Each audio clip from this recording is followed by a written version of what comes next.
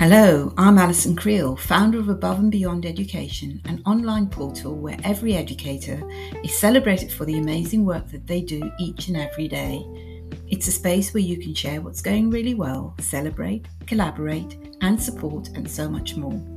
Flying High is the official podcast for Above and Beyond Education, and each week we'll hear from one of our members who share the highlights of what's going well for them in their work in education.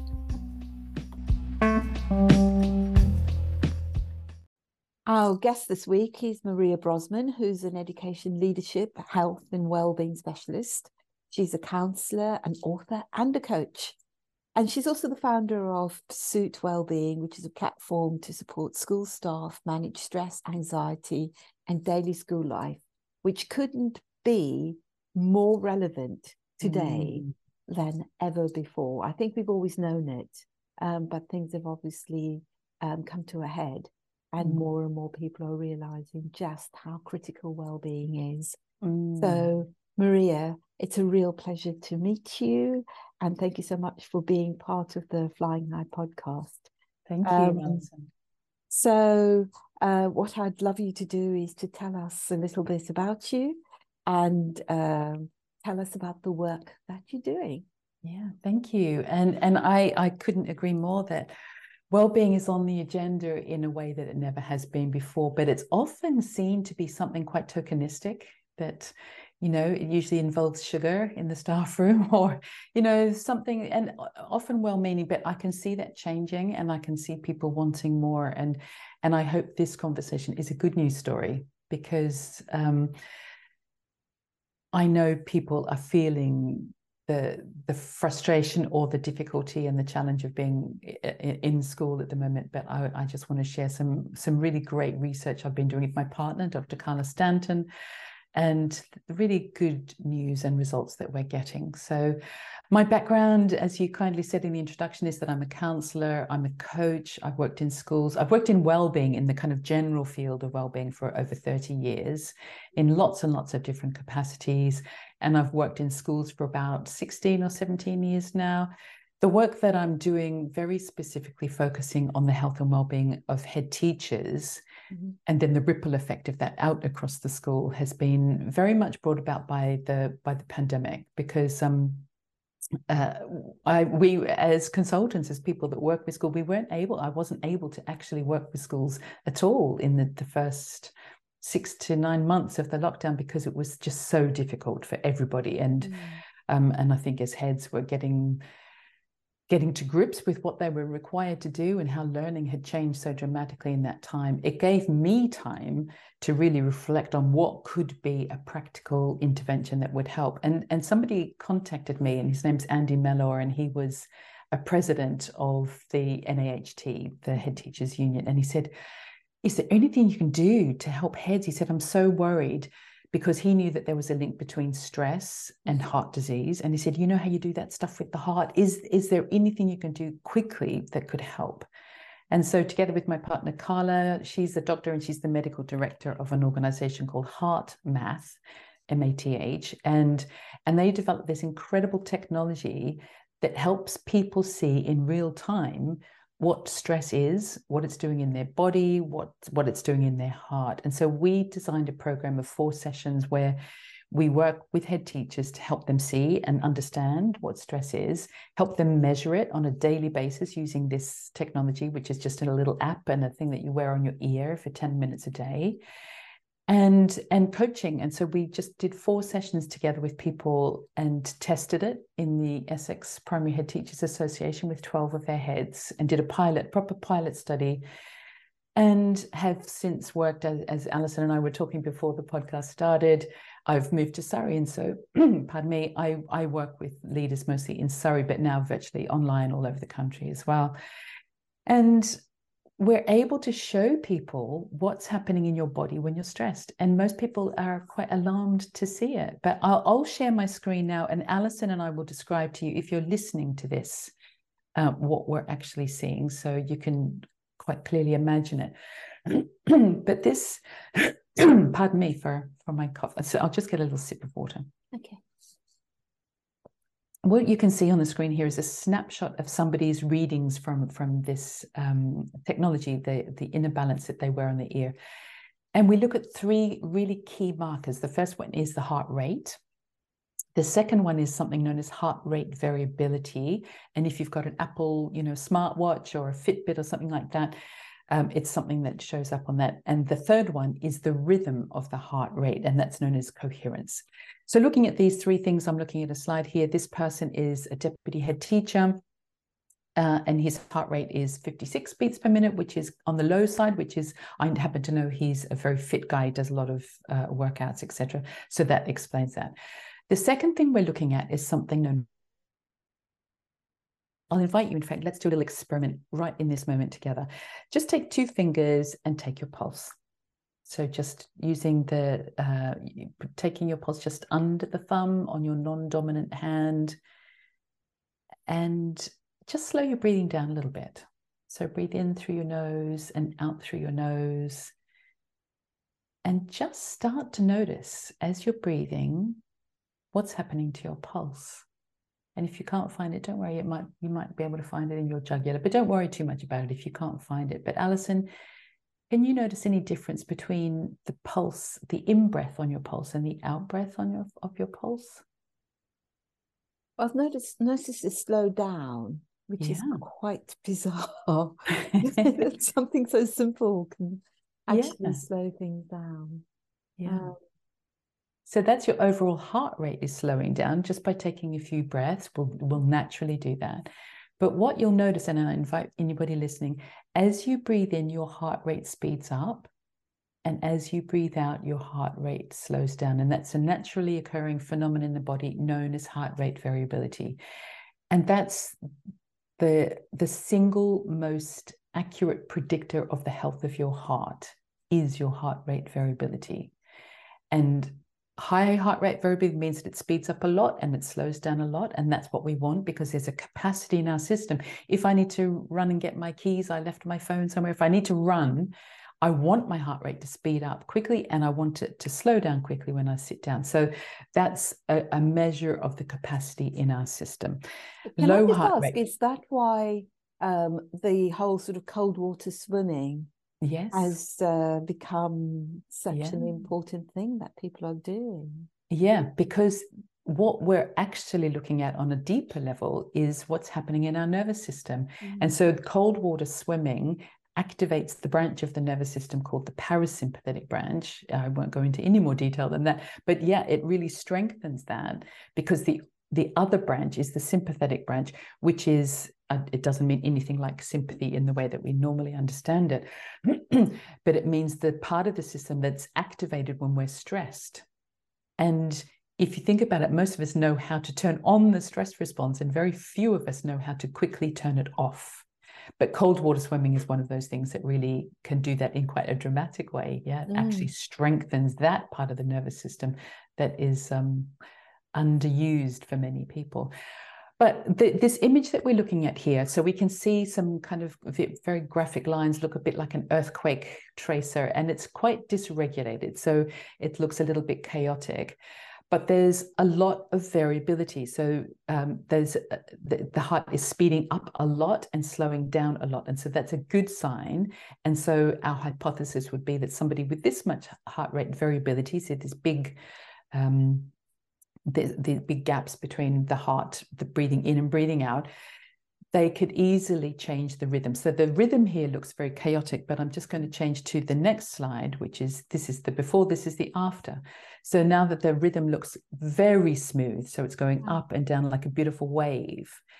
And this is cardiac coherence. So what we're looking at here, there's a good level of heart rate variability, but the coherence has changed. The rhythm of it has changed dramatically. And Alison, as you described, it's like, oh, my heart slowed down a little bit. And I hope that people will have noticed just taking a few breaths will make you feel a little bit more regulated, a little bit calmer. And that is what we teach people to do. And we use technology to do it, because most people, when we feel chronically stressed, like we're stressed all of the time, especially during term time, it's hard for us to be objective about it. It's hard for us to even recognize, well, do I feel any better? I don't know. This is just how I feel during term time. Well, when you use technology to show you, this is what people really respond to, because there's no getting away from it. I've never seen such a dramatic representation of the power of the breath. It's amazing. It is remarkable. It is remarkable. And I'll show you one other, I'll leave that one. But what we're looking at is kind of the opposite. So it's a tiny little wiggly line in the middle of the screen, very little, it's like a little tiny wave. And this is low heart rate variability. And this is shown when you breathe in. So every time you breathe in, the heart rate speeds up a little bit. So you can see it's speeding up a little bit, slowing down a little bit, but it's only a couple of beats per minute difference. So this is showing a real lack of capacity in this person's system. And I happen to know that they're not very well. There's all kinds of issues in their life and in their health. Again, a head teacher of long-standing, she's about 60 years old, and so you would expect to see a bit of a decline in heart rate variability. It's a natural part of the aging process, but it's something that we can do a lot to change. And so this is her before, and this is after. Wow. Right? So building capacity in the system. So what we're seeing here is a great big curve, a big wave that's showing as you breathe in, the heart rate is speeding up significantly and slowing down significantly. So low heart rate variability is the biggest predictor of all-cause mortality, of all reasons for dying, but very specifically of heart disease, because you can see in this little wave, there's so little happening, right? And if it gets smaller and smaller, we end up with a flat line. What we're talking about is not trivial, right? It's really not trivial. This is what stress does to the body. But as I said right at the beginning, the good news is we can turn it around by learning how to regulate our own nervous systems in a really powerful way. Wow. Wow. So thank you. Thank you for sharing those slides. They truly remarkable. So tell us about the kinds of work that you're doing directly with schools to enable them to understand the power of breathing and taking care of themselves in a better way, so that they can get a better quality of breathing and a quality of life. Yeah, thank you. Well, I mostly work with head teachers, and we work in small groups. And we developed this really robust 3-pillar approach. So it's all about education, teaching people what's happening in their body, in their nervous system. Just as I started to briefly describe there, the different parts of the nervous system, what's turned on when you're stressed, what's turned off, and how you can learn to regulate that yourself. The second part is using the technology and being able to visually see what's happening when you're stressed and how to regulate yourself quickly. We say that people can turn off their system in 3 minutes or less. And most people learn how to do it in just a couple of breaths and really feel the effects of that, really, and understand what's happening. And the third part is coaching. So we're building up a team of coaches to help guide people through this process. And it's 4 sessions, they're 2 hours, and people love being in a group with other colleagues, because it can feel so lonely to be a school leader, you know? Yes. It feels like there's so much pressure coming up from colleagues, from families, from students, so much pressure coming down from Ofsted, from the department, from governing bodies, you know, there's so much, you're right in the middle of it. But what starts to happen then is people say, well, then how can I teach this to my staff? So we've developed a simple version of the course to teach to staff. And then the third thing they say is, then how do we help students and young people do that? So we're developing that at the moment. We're working with a sixth form college and GCSE and A-level kind of students at the moment to help them learn these processes, how to regulate your system. And even though breath is the quickest way into that, there's lots of other ways to do it, but it's really understanding what's going on under the hood, like, you know, what's happening inside of us and what we can do to take a lot of control of that. And it's not expensive to learn how to breathe. No. And you don't need everybody can do need extra resources or anything like that. You know, it is literally something every school could do. Yeah. Just to emphasize that our program isn't free. Breathing is free, but our program isn't free, just so you know. Well, that's completely reasonable. And if I remember correctly, you said that you often run the courses on a Friday. We do sabbaticals on Fridays. Yeah. And we bring heads together to come out of school for a day in the beautiful Surrey Hills to have some R&R out of school. And yeah. Well, I can't think of a nicer way to spend an afternoon or a Friday learning how to really make a difference in your school. Yeah. When I was, I think around 2013, 2014, I actually hit the wall, and I had burnout. Yeah. And I had to learn how to go on. I had to learn how to work effectively. And one of the things that I did was I started learning mindfulness. But then once I learned mindfulness, we then cascaded it to the staff, who then cascaded to the pupils. Yes. And the mood in the school and everybody's behavior, there was a gear change. And so that was the power of learning how to breathe, and to be still for a little while, because we're frantic. It's really difficult. Yeah. And to pick up on that, really to underline that point, Alison, that it's what happens when we breathe. It's the regulation of the nervous system. And that's the one thing that we can do and that we can teach our colleagues and young people. Because when we're dysregulated, all kinds of things go wrong. And I say go wrong. Behavior becomes extremely difficult for the person, for the young person themselves to manage, or colleagues to manage. Our thinking becomes clouded, our ability to organize ourselves and prioritize. All kinds of things happen when we're dysregulated. We make much poorer choices about what we eat and drink. We make poorer choices in our relationships, or they become difficult. So lots of things happen when we're dysregulated. And understanding what they are and understanding what we can do about it reminds us very quickly then to do some practices that can help us regulate ourselves quickly and effectively. Yeah. One of the things the children learn to do, they'd actually come along and sort of say, I'm feeling really angry, something's happening in the playground and so on. They did box breathing. Yeah. And just kind of learning to follow the breath. Yes. And that's all you're focusing on is just regulating your breath. Yeah. And having some language around that, recognizing, we talk about the two kind of wings of this bird. One of them is self-awareness, recognizing, like you just described, a child being able to say, I'm feeling angry, something happened. But then self-regulation, what can I do about that? Because so often, if we're not aware that we're just feeling, we're seething underneath and we don't even possibly know why, and we don't do anything about it, our body will always get us back into balance, whether that's through, going for a run or a walk or having a bath or a nice meal, or opening a bottle of red and binging on Netflix. Like our body will get us there, whether it's in a healthy, sustainable way or not. Our body cannot stay in a state of dysregulation without at least trying to do something.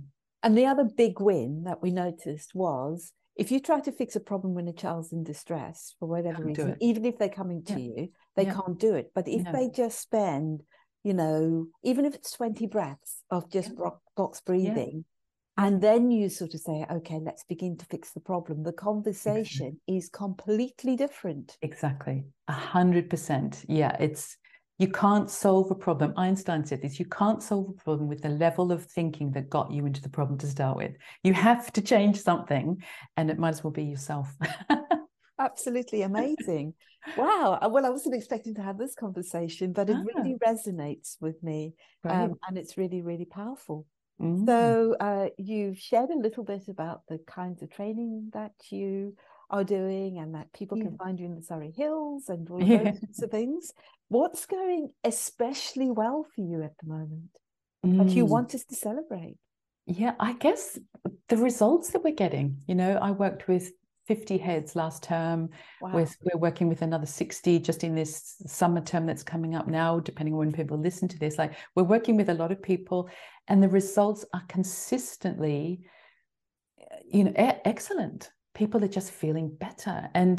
And that's my one kind of hope for people listening to this, that you can feel a lot better. It doesn't have to be a drudgery. It doesn't have to be stressful and awful going into school. It can be you can remember why it's fun and enjoyable, and not to say that it's not challenging. It doesn't have its difficult moments, but when we're dysregulated, we trigger ourselves into a state that everybody's familiar with, fight or flight. Mm-hmm. But to tease them apart a little bit, if you're dysregulated and you can't fight something, you can't fight the system, you can't fight anybody, then you're going to want to leave, right? That's why we have such a mass exodus of leaders and teachers leaving the profession, because we're in this dysregulated state of fight or flight. So our body is screaming to us, get out, get me out of here, get me out of here. It's dangerous. If you learn to regulate yourself quickly and effectively, then many people say, I was thinking of leaving, I'm not now. I love this. I love my work.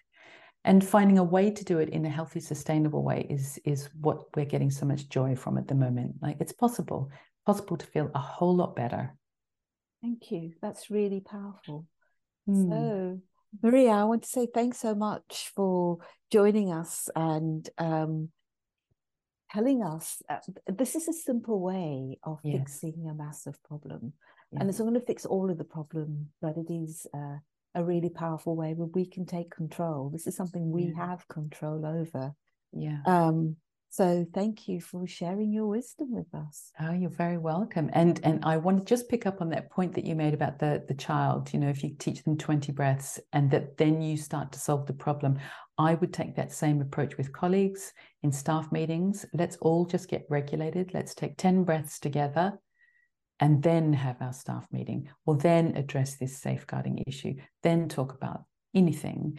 You will have an entirely different quality to that conversation. And that's how we really start to solve these problems.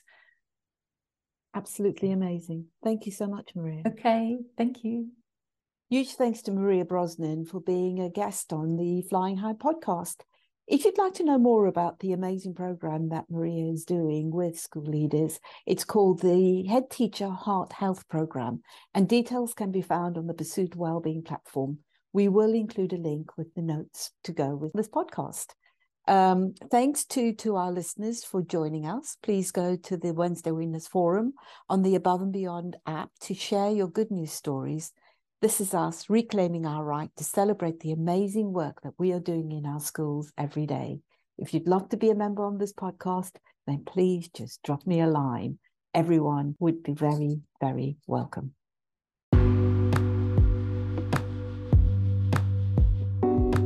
If you work in education and you'd like to take part in an episode of the Flying High podcast, simply contact me. I'd love to hear from you, and we welcome diversity in voices. Thanks to all our Flying High guests and to the education community for working together to make every school a great school. Take good care of you.